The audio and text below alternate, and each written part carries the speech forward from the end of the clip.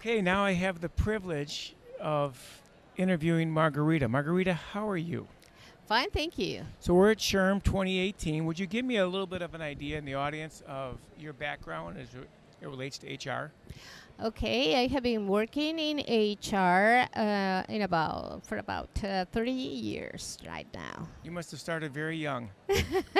Yes, I was in another industry completely, in the chemistry industry, and I decided to do something to get some money, and my decision was to translate books. And there was an ad of a book company asking for someone to translate books. I just answered the ad, and they decided that I was better to fit a position that was to promote training materials. Now you're bilingual, is that correct? Yes, With I am. Spanish and English. Yes. And tell the audience what an impact that you can be for companies who have Spanish-speaking people there. How does that work? Well, it's a great advantage. If you, for example, review the population of Latin America, it's a lot of people, it's a huge market. And also, if you review United States, you have about 40% of the people that is maybe not very fluent in English, but they know English, Spanish, and they understand Spanish, and they can or prefer to have information in Spanish to understand it very well. Can you give me and share with the audience maybe a success story or two that where you've been able to impact an employee who may have been struggling understanding their benefits, or a situation that came up where your Spanish-speaking ability was able to make a difference? And as I told you, I was hired like that in this book company, and I started to work in English and in Spanish because all the materials were in English, and I have to translate it to Spanish. But right now, the side of being a trainer and a consultant, I am the head of the forum group of SHRM in Mexico, and I am the head of the ATD group in Mexico, because I have this double language managed. Then I can organize things and take all the knowledge of these two institutions to the people that speak Spanish. As a matter of fact, I'm just training for the preparation of the certification at SHRM in Spanish that is starting. Interesting. Thank you. Now, we're at the SHRM 2018 conference. There's all kinds of new things being shared here. Where do you see the changes in the next, say, 3 to 5 years happening in the human resource area? Okay. There's a lot of things related with inclusion, with change management, with flexibility. Companies used to be very close, very tight, very oriented to what the CEO thought and what he wanted and the way he wanted. Of course. And now they had been opening a little bit, and we hope that they open a lot more to include different kind of people, to include different kind of ideas. How are some companies adapting to their Spanish-speaking employees?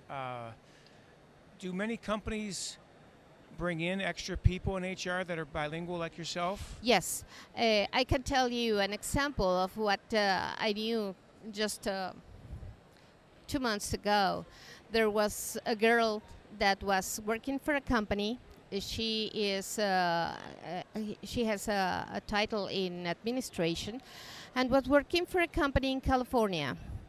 And suddenly she went to a conference with her company, and when a group of people, someone wants to say something, and they didn't know how to say it in English, and they say it in Spanish, just thinking loudly. ¿Cómo se dice? Yes, and then she just translated immediately in English, and her boss looked at her and say, "Are you bilingual? Can you understand Spanish? And she said, yes. And can you speak it? Yes. And can you read it and write it? Yes.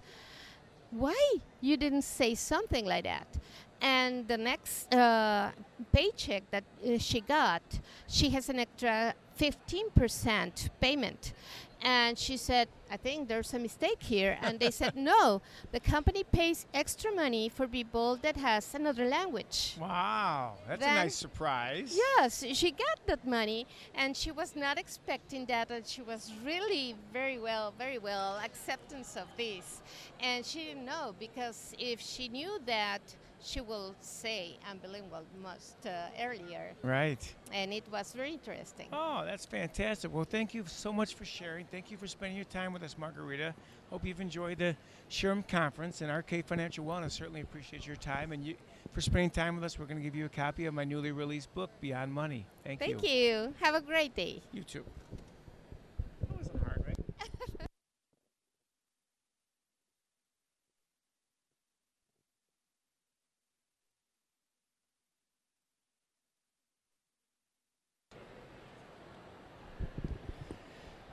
Good morning. Good morning. Now I'm with Deborah. Deborah, tell us about your background. So I'm an HR practitioner by profession for the last 20 years. I'm actually from the Caribbean, Trinidad and Tobago. And then I worked for a global oil field service company that transferred me to the US. And then I left that company and I'm with ADP right now in a client services manager role. Great. And you said you were in HR. How long have you been in HR related fields? 20 years. 20 years. So you've seen quite a few different things in HR. I have. What would you say are some of the best practices or good tips for people that are looking for new ideas and to be better in what they do? In terms of from the HR perspective. Yes, from the HR perspective. I think especially the way the current work climate is, a lot of inclusivity, diversity, employee-friendly policies. Is there anything Traditional specific? HR doesn't work anymore. So do you have any examples of what you've seen done in any of those areas that's been effective? Yes. So when I was with Baker Hughes, one of the key things that we talked about was our purpose. And the purpose was all about changing people's lives. And then interestingly, when I moved to ADP, had a very, very similar purpose where we change people's lives. And I think that's something that employers can embrace. Wow, changing people's lives. Can you give me an example, a story or two that you remember that was pretty impactful? So with Baker Hughes, there was always a lot of giving back to the community. And I remember a young engineer once telling me that he was part of the Engineering Without Borders, where they would go to maybe a Latin America country and help build water wells. And that was like amazing. And then at ADP in El Paso, where I am, there's a huge community involvement, whether you're involved with the Ronald McDonald's home or anything like that. Wow. And with ADP, they actually go as far as giving 8 hours of volunteer paid hours, so you can choose your charity and volunteer for that 8 hours. So that's where it's hugely impactful in terms of changing people's lives. That's very impactful. I can see that it's a company that really wants to make a difference, right? Where do you see the industry going here when we're at the SHRM conference, 2018, and there's all kinds of vendors here talking about new things, but where do you see the industry going in the next, say, 3 to 5 years? Any changes you see coming? I think when I started HR a long time ago to even now, there's so many changes, but one of the key things I said was the inclusivity and the way that the world is, it's so borderless. Information is the speed of as fast as you can pull out your smartphone. And I think the key is that employers need to be as agile as they can to respond in that world. I think that makes a lot of sense. Well, Deborah, thank you so much for stopping by our podcast. And as a thank you, we're going to give you a copy of my new book called Beyond Money. Thank you very Brad. much. It was awesome. Appreciate it. Enjoy the show.